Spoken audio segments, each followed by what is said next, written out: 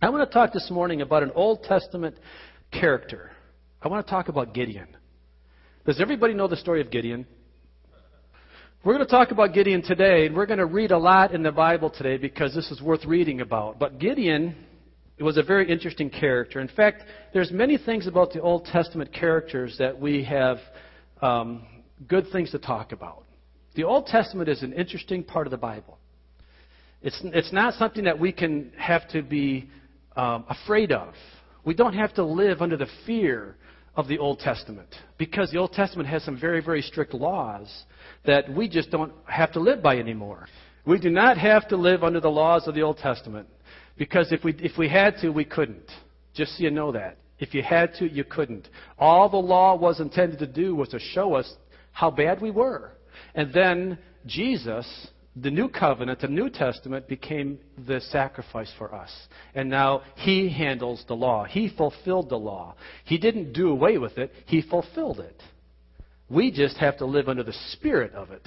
It's still God's Word, but we're not bound by the law anymore. Anyway, Gideon was, and a lot of these Old Testament characters were. And you know what's interesting about Old Testament characters? That often we make them superheroes. We build them into something that they really weren't. We think of Moses, and we think of Elijah, and we think of David, and we think of Daniel, and we think of Gideon, and we think of all these men as being the fabulous five, or you know, these superheroes that we create in comic books. They weren't. They were just people, just like me and you. They were no different than us. In fact, in many cases, they didn't have the advantages that we have, but they were used of God. When we look at Gideon in the Old Testament, there are some things we can and cannot relate to. We want to talk about some of those today. We can relate with Gideon being scared of the call that God placed on his life. But I can't relate to a battle to the death with an enemy. I can relate to thinking that I'm too weak, I'm too poor, I'm too uneducated, I'm too young to be used of God. Yeah, I'm too young to be used of God. I can relate to that. Because I'm young. Because I'm a young man. I'm only 51 years old. I'm only halfway to heaven. I'm only halfway there. I got a lot of living to do. I'm a young man. And I can relate to that. But I cannot relate to God proving my calling by me going in and making a meal to share with the angel of the Lord, only to have that meal burned up on an altar. I've never done that. I can't relate to that.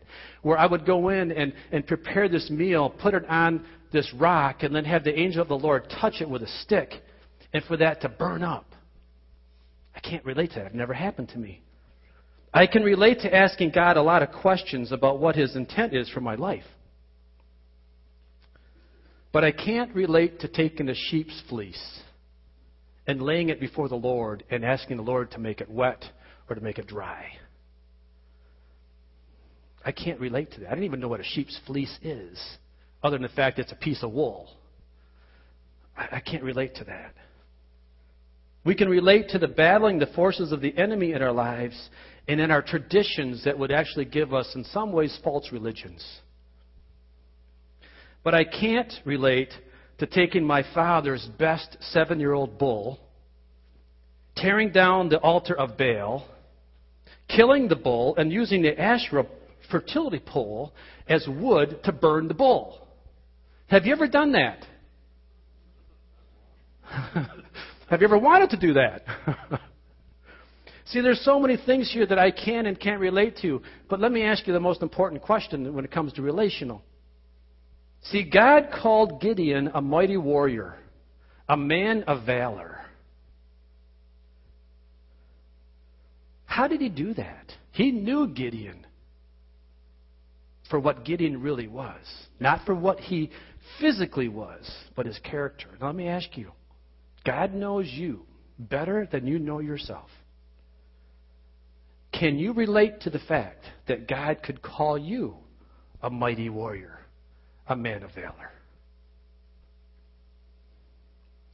Let's keep that question in mind. as we read through the Gideon story, beginning in chapter 6. And we're going to read through the Message. The Message is an interesting translation because it reads more of a story form. And I don't want to read the King James Version of this because we would never understand it. Nothing about the King James Version, Uncle. But the Message just gives us in a way that we can relate to this in a little different way. So if you have a Message translation, you can read it. If not, Allie's going to play it up here on the screen for us, and we're going to read through it. Let's start in chapter 6. Judges chapter 6, verses 1 through 10. It says, "Yet again the people of Israel went back to doing evil in God's sight. God put them under the domination of Midian for 7 years. Midian overpowered Israel. Because of Midian, the people of Israel made themselves hideouts in the mountains, caves, and forts. When Israel planted its crops, Midian and Amalek, the Easterners, would invade them, camp in their fields, and destroy their crops all the way to Gaza. They left nothing for them to live on, neither sheep, nor ox, nor donkey. Bringing their cattle and tents, they came in and took over, like an invasion of locusts, and their camels past counting. They marched in and devastated the country. The people of Israel, reduced to grinding poverty by Midian, cried out to God for help. One time, when the people of Israel had cried out to God because of Midian, God sent them a prophet with this message.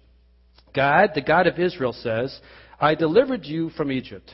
I freed you from a life of slavery. I rescued you from Egypt's brutality. And then from every oppressor, I pushed them out of your way. I gave you their land, and I said to you, I am God, your God. Don't for a minute be afraid of the gods of the Amorites in whose land you are living. But you didn't listen to me." Let's stop there for a minute. See, up to this point in time, we're just kind of setting the stage for how bad it was for Israel and the people there. It wasn't a good life. They had a lot of problems, and they were crying out to God for help. But a couple things of interest here. Number one, God wasn't the one that left them. They left God. And thus, they are in their own straits of their situation. Now, let me ask the question. Are there consequences for sin and rebellion? Are there consequences of sin and rebellion? There were there, obviously, because they left God. If you go back to the first verse, they left God and they began doing evil again in the sight of God. And so God gave them over to the Midianites for 7 years. So there was clearly a consequence. So if there was a consequence then, do you think there are consequences now? Do you think that if you give your life back to the enemy that you once had given to God, do you think that there are consequences in your life for that? Now, I'm not sure that we can relate a sin to an action. I don't want to go there. I don't want to say, I will never say that because you're sick, you've sinned. That's not my position to say that. And I would never make that claim. I would never say that to people. I would never put that condemnation on people. I don't know how God does it today like He did it then. And there were very serious consequences. I mean, there were situations that if you sinned, and sometimes in the Old Testament, you would lose your life. Well, thank goodness that we're not into that law anymore. But don't be delusional in the fact that there's no consequences for your sin either. So we can't say because you did this, this is going to happen to you over here. I can't say that. But understand there are still consequences for your sin. And here's the thing that kind of, we live in a world of grace, and yes, I love grace. I love it. But I'm afraid that sometimes we can be grace abusers. We talked about it in class Wednesday night. We talked about how sometimes we can get into a repeated sin and say, God will cover me by grace. You know what God covers with grace? Me. My failures, my humanity, my frailties. But I think we can get dangerously close to a line here if we think that God is going to cover my repeated willful sin. Do you ever sin willfully? Do you ever commit the same sin more than once? Yeah, I think you probably do. I know I have done, and I do. But I'm careful. I'm learning to be more careful about it every day. In Hebrews chapter 10, verses 26 through 31, I think it gives us a very stern warning about it. Beginning in chapter 10, verse 26, this is in the NIV. It says, "If we deliberately keep on sinning after we have received the knowledge of the truth, no sacrifice for sins is left, but only a fearful expectation of judgment and of raging fire that will consume the enemies of God. Anyone who rejected the law of Moses died without mercy on the testimony of 2 or 3 witnesses. How much more severely do you think that a man deserves to be punished who has trampled the Son of God underfoot, who has treated as an unholy thing the blood of the covenant that sanctified him, and who has insulted the Spirit of grace?" That means that I've taken advantage of it. It means that I'm using it to my advantage. It means that I've insulted the Spirit of grace. Strong word, but it's from the Bible. It's from the Lord telling us today, people, you're going to make mistakes. We understand that. And God's grace is going to forgive you when you make mistakes. But if I'm going to continue in a lifestyle that is not becoming of the Lord, I am insulting the Spirit of grace. For we know him who said, "It is mine to avenge, I will repay," and again, the Lord will judge his people. It is a dreadful thing to fall into the hands of the living God. The key to it is that the Lord will judge his people. I'm not judging you. I am in no position to judge you, nor is anybody here in any position to judge me or anyone else. The Lord will judge. Your job is to live in a way that you would not walk unworthily of the Lord. Okay? That's a very serious allegation to think that we could fall out from under God's grace. And again, it's got to be a repetitive, over and over sin. So I don't want to scare people. I don't want to put them under condemnation. I just want people to realize that we do have actions and accountability for our actions. Let's continue on. Verse 11 of Judges chapter 6 says, "One day the angel of God came and sat down under the oak in Oprah." I didn't know Oprah was then. I thought Oprah was just on a TV show here. Well, here's Oprah showing up in the Old Testament. Can you believe that? The oak in Oprah that belonged to Joash the Abizarite, whose son Gideon, this is really important, whose son Gideon was threshing wheat in the winepress. We'll come back to that. Out of sight of the Midianites, the angel of God appeared to him and said, "God is with you, O mighty warrior," or in some translations, O man of valor. And Gideon replied, "With me? My master, if God is with us, why has all this happened to us? Where are all the miracle wonders our parents and grandparents told us about, telling us, didn't God deliver us from Egypt? The fact is, God has nothing to do with us. He has turned us over to Midian." This is the first time we see Gideon coming into the story. Gideon is threshing wheat in a wine press. First of all, who has ever threshed wheat? Who's ever been in a wine press? Here's what happens here. When you thresh wheat, I've never done it, I've just read the commentary. When you thresh wheat, you typically do it out in the open, where you have the wind is blowing the chaff of the wheat and letting the heavy kernels fall.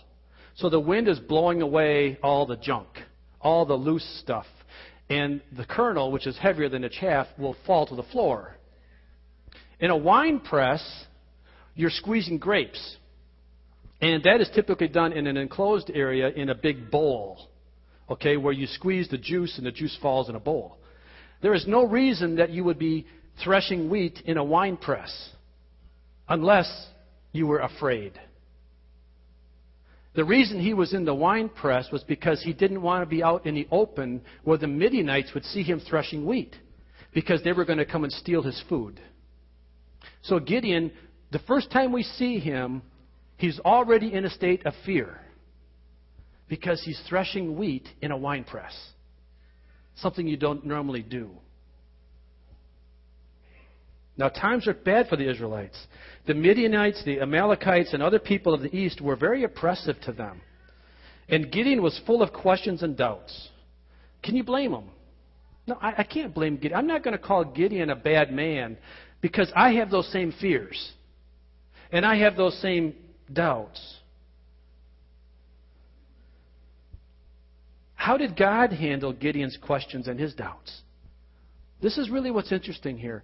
Because when Gideon said, "Who, me?" God said, "Yes, you." He didn't let Gideon off the hook. And he didn't change his mind because Gideon was afraid. Let's continue to read. Judges 6, beginning in 14.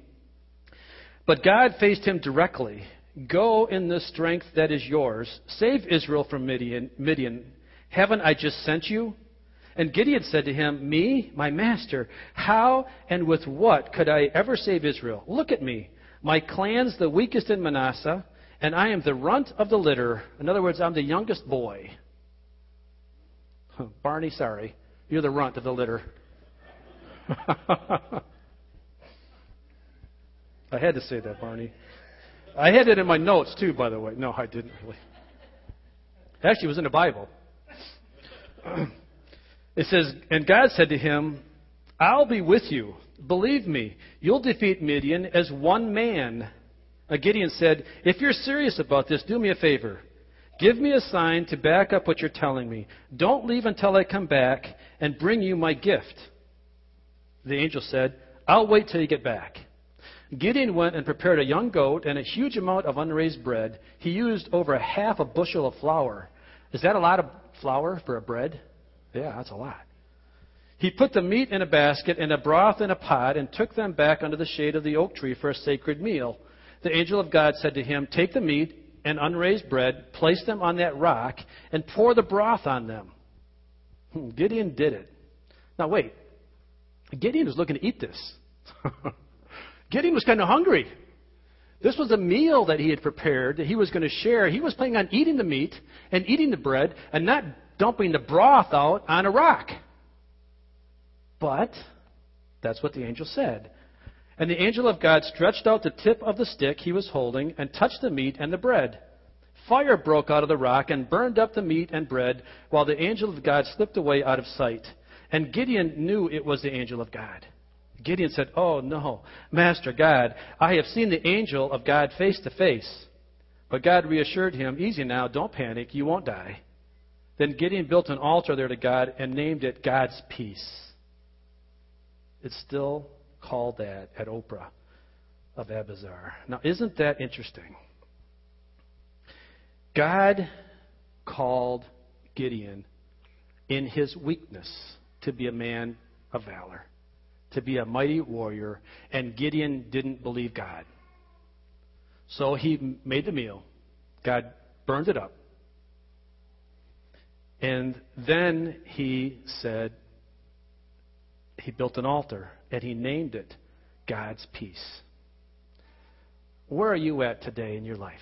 How many of you are in that questionable calling, and yet God comes and he gives you peace? God will bring his peace in the midst of a confusing time. He'll give you peace in the middle of a question mark. He doesn't give you all the answers. He just gives you peace. Wow. God called Gideon, and Gideon was still afraid. Gideon had the promise of the unnamed prophet that told of God's delivering power. Okay, early on we read that prophet that came. We don't know who that prophet was. It was an unnamed prophet. But Gideon had that promise from an unnamed prophet that God was going to deliver. But yet Gideon was still afraid. What kind of a man of valor is that? God calls us, and we have the Bible. We have the promises of God's Word.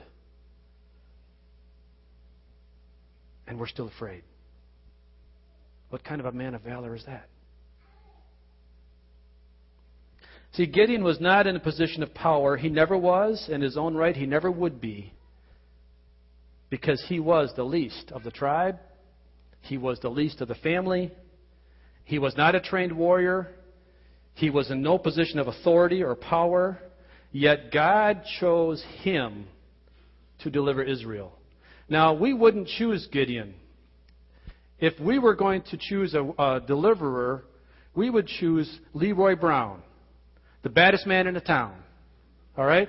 We'd go with the old song. Who sang that song? Jim Croce. Leroy Brown, baddest man in the whole darn town. Right? Yeah, I understand. All right. That's who we would choose. We would go get the biggest and the baddest. We'd get the most highly trained warrior that we could find, and we would say, "You're my man.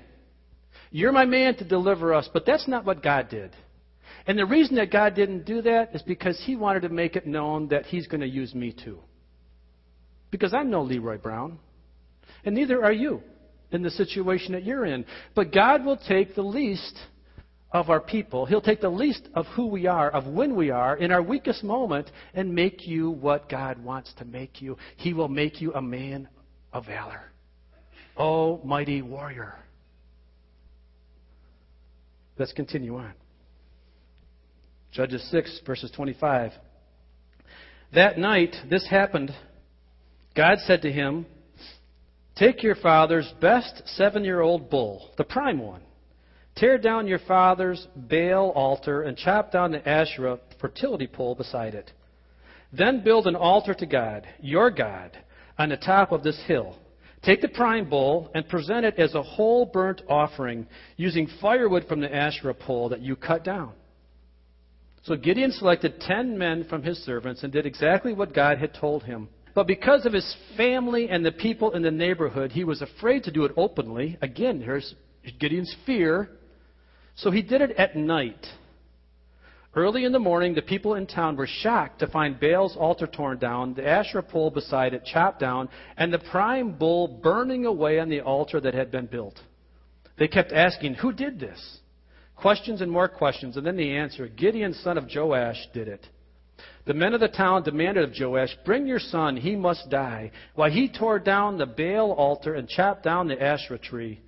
But Joash stood up to the crowd, pressing in on him. "Are you going to fight Baal's battles for him? Are you going to save him? Anyone who takes Baal's side will be dead by morning. If Baal is a god, in fact, let him fight his own battles and defend his own altar."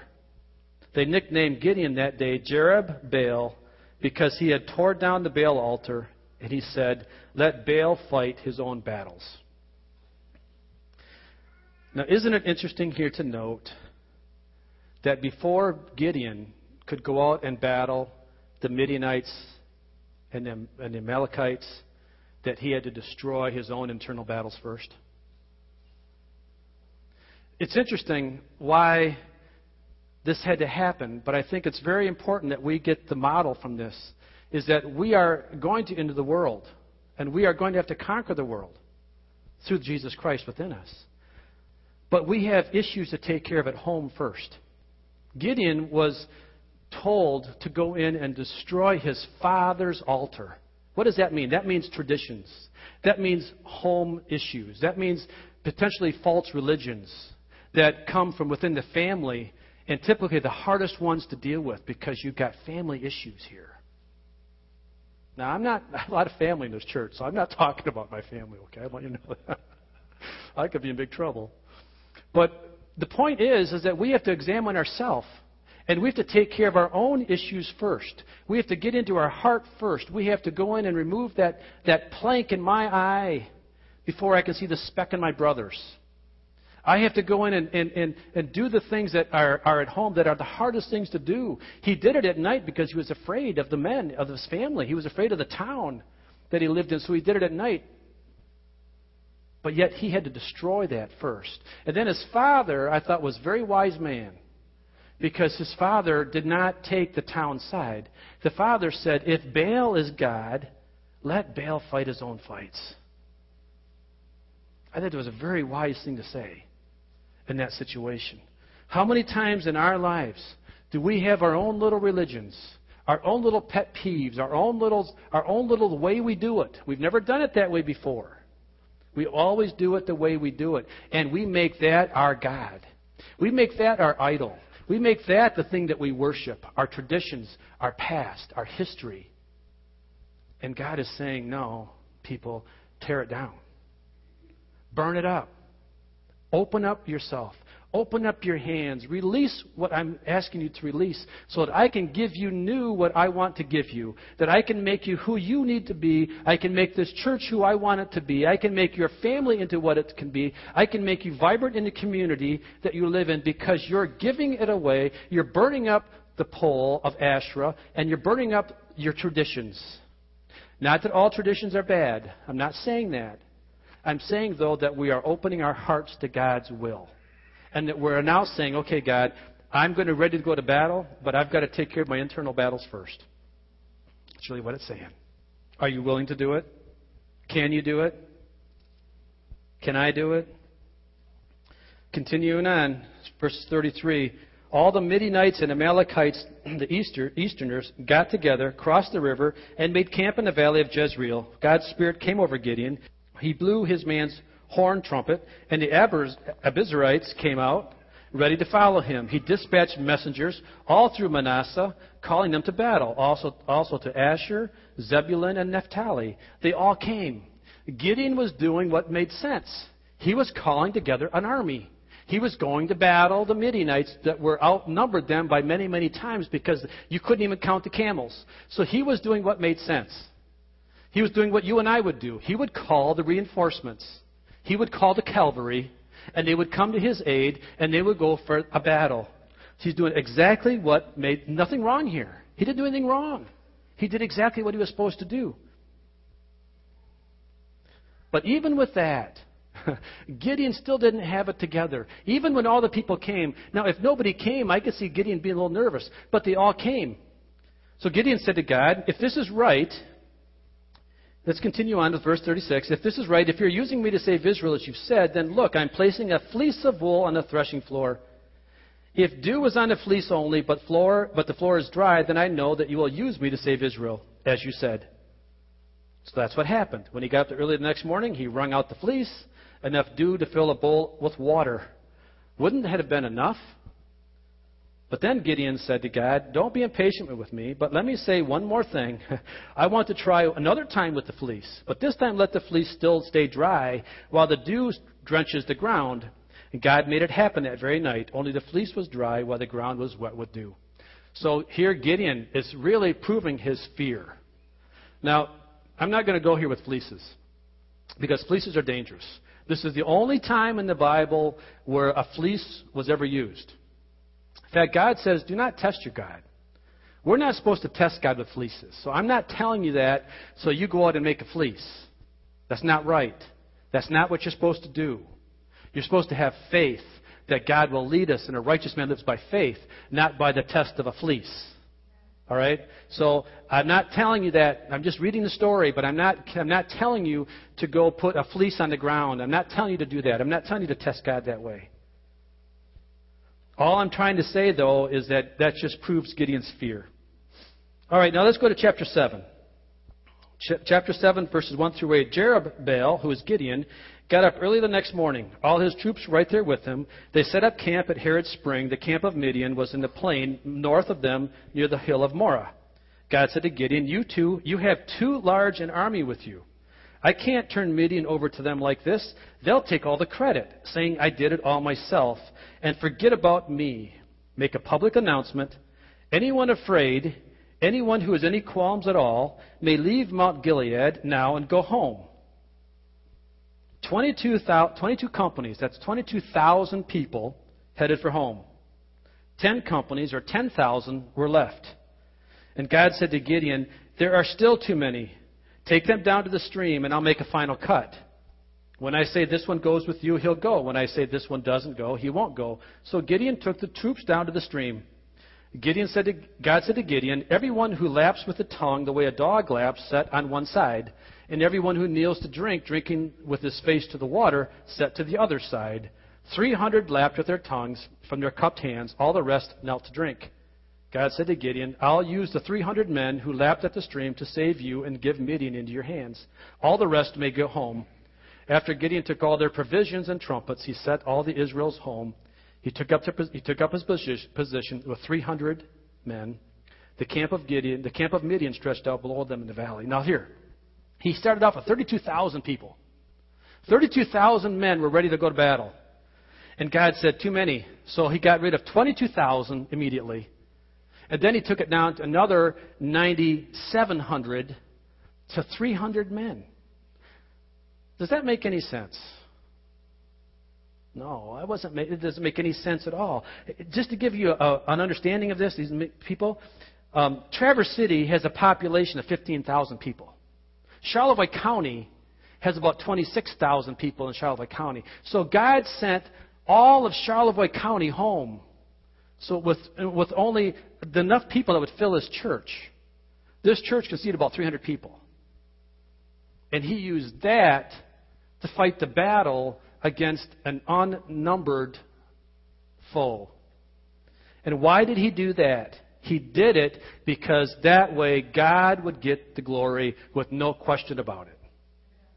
So where in your life now can you apply this? How many things in your life are happening that you don't seem to understand? But you would do it differently if you were God. You would do it differently, and God says, no, I'm going to strip you of some things. I'm going to take it down now. I'm going to put you in a position that when it happens, you're going to know it's only God that did it. It may be a healing.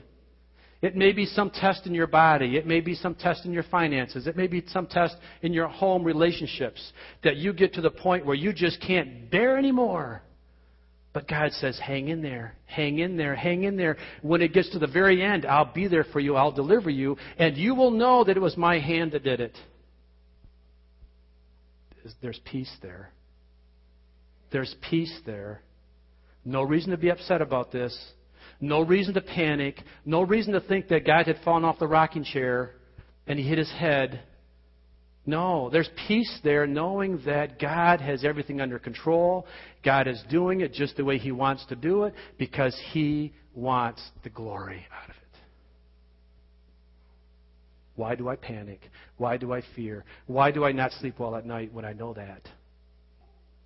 Hebrews 10, chapter 10, verses 35 to 39 says, so do not throw away your confidence.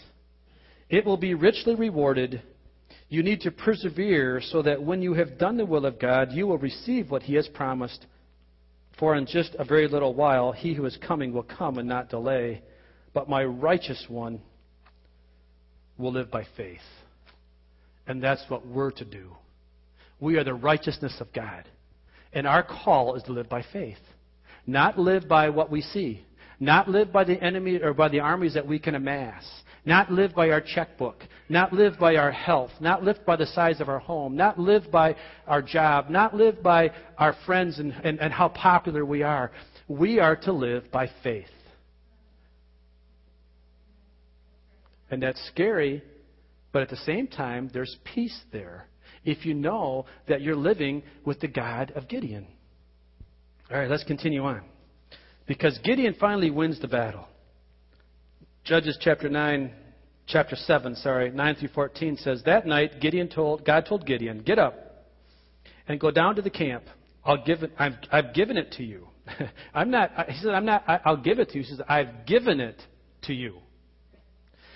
If you have any doubts about going down, go down with Purah, your armor bearer. Then when you hear what they're saying, you'll be bold and confident.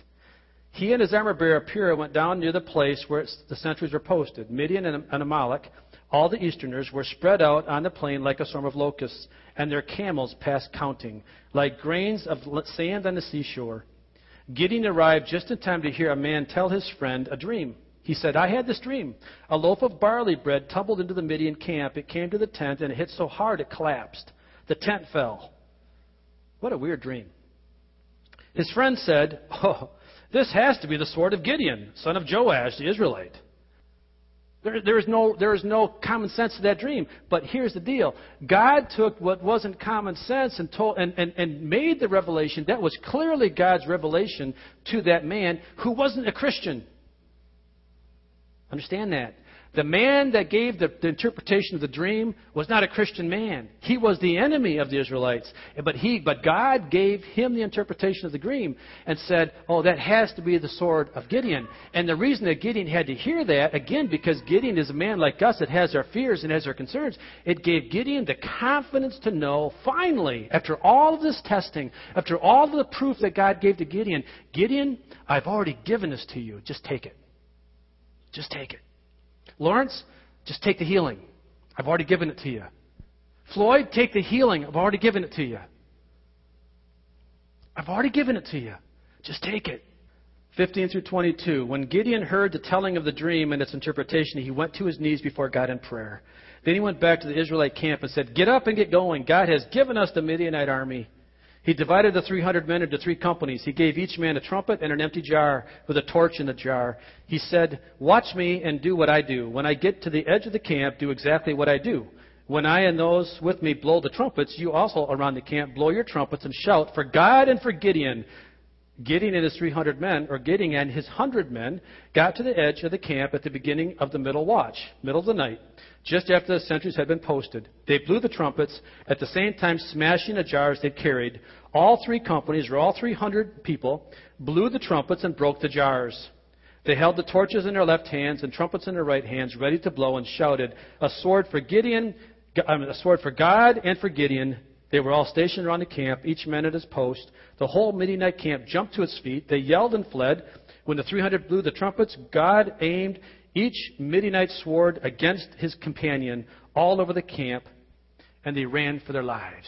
Basically, they killed each other. And Gideon didn't do anything. He never lifted a sword. He never had to go into battle. God did it. God will do it in your life. He will do it exactly as He wills in your life, like He willed for Gideon to do it then, just with the smashing of jars and the blowing of trumpets. He will do it in your life and mine. As we conclude this morning, where is God in your life? Is He the God of Gideon? Can we relate to Gideon in the fact that God called him a man of valor in the middle of his fear? Remember, when we see Gideon, he wasn't out jousting, practicing his swordsmanship. He was threshing wheat in a winepress because he was afraid. That gives me great hope. That gives me great encouragement. Because I don't have to be anything more than I am. And God will use me. And God will use you. Young person, middle-aged person, it doesn't make any difference who you are. Because of the cross, because of the blood of Christ in our life, we are all we need to be. And He will win every battle that He puts us up against because He is in control. There's a couple lessons we can learn. One of the lessons is the very first chapter, very first verse, chapter 6. They were in the problem they were in because they disobeyed God. Lesson number 1, stop doing what you're doing if it's wrong. This is not condemnation. This is freedom talk. Just stop. The reason they were in the first place is because they were doing things they shouldn't have been doing. So, what's your lesson? The lesson is, if you're doing repeated things that are wrong, just stop. Doesn't have to be hard. Don't have to holler at you. I don't have to get mad at anybody. Just simply say the words, stop doing them. And then live for God. Stop doing it and live for God. Stop sinning willfully and live for God. It's not hard. Second lesson that we can learn is that God wins the way He wants to win. In the way He wants to win, in the timing that He wants. See, there's a lot of things going on in our lives that we don't understand. A lot of things that I don't understand the timing or the sequence of events. But God is saying, Mike, Are you going to trust me? Are you going to trust me? O mighty man of valor, O mighty warrior, do you know where your strength comes from? Do you know where your daily sustenance comes from? And are you going to trust me to get through the battle? I want to ask you some questions this morning. Are you letting God be the God of Gideon for you? Are you letting Him be? Can He call you, O mighty warrior, O mighty man of valor, O mighty woman of valor? Or are you holding on to things so tightly with your hands that you're limiting His power to work in your life? This really is a very, very, very encouraging message today. This is not a message of condemnation at all. This is a message of hope, a message of God's peace in the midst of a turmoil, of a struggle, in the midst of confusion in your life if you're confused. So I want to end this morning by opening up the altars as we always do. We're going to sing a song of closing. And if you really want to press in again, if you want to prove to God, if you want to say, Father, forgive me for the times that I've tested you, forgive me for the times that I've doubted you, forgive me for the times that I haven't been or I've thought too much of myself. Forgive me for pride. Forgive me for ego that is unbounded ego. Doesn't mean we can't be confident in ourselves, because we're supposed to be, but we need to know where our strength comes from. Our strength comes from the Lord, and only from the Lord. So as you close your eyes and bow your head, I want you just to examine your heart for a minute. I want to be quiet. I'm going to stop talking, and I just want you to ask the Lord the questions. Say, Father, can you call me, almighty man of valor? With what you know of me, Father, can you call me that? And if not, forgive me, and what can I do to be in that camp? What can I do, Father?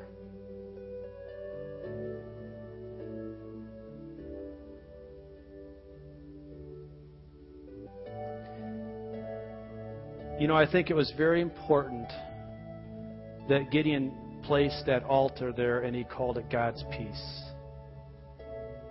Because that's what God wants to give you and I in the times that we live which we're struggling, is His peace. A peaceful man is a powerful man.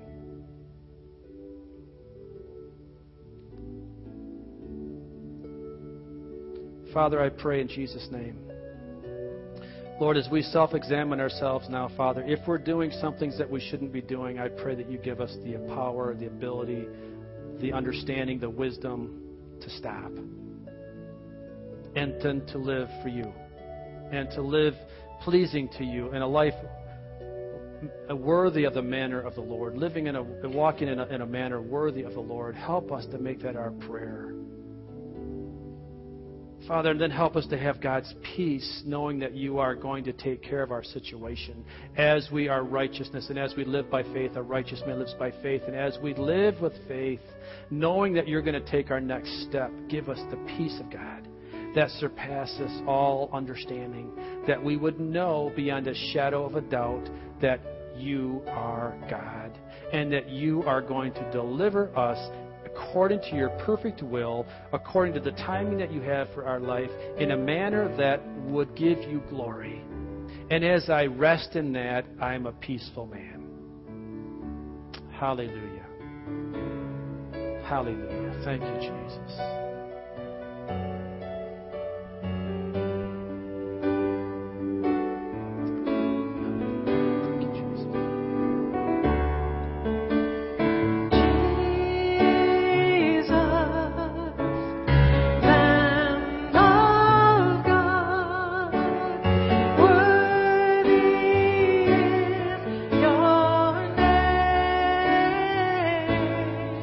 If you want to pray, the altars are open.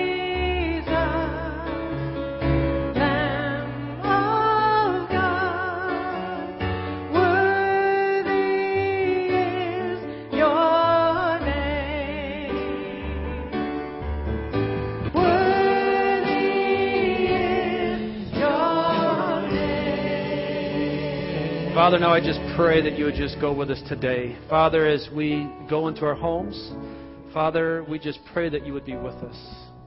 Lord, give us boldness. Give us boldness to tear down the altars of Baal in our lives. Lord, that we would go after that Asherah pole and we would use it, Father, to burn the altar, to burn the sacrifice of our own self-worth, our own self-deception, our own self-little religious idols that we have. Do the work in our lives, Father, and then let us be that mighty warrior, Lord, that would conquer our hearts, our lives, and then conquer the world around us, and help us to do our part in that in Jesus' name. Free us from our own concerns and our own fears, Father. As we open our hearts and lives to you today, we freely give it to you, and we call out your power. We call out your victory. We call out your deliverance in our lives. In Jesus' name. Hallelujah. Hallelujah. Thank you, Jesus. You're worthy to be praised. We give you thanks today in the name of Jesus. Amen. Hallelujah. Hallelujah. Hallelujah. Amen. You're dismissed. Hallelujah. Taking my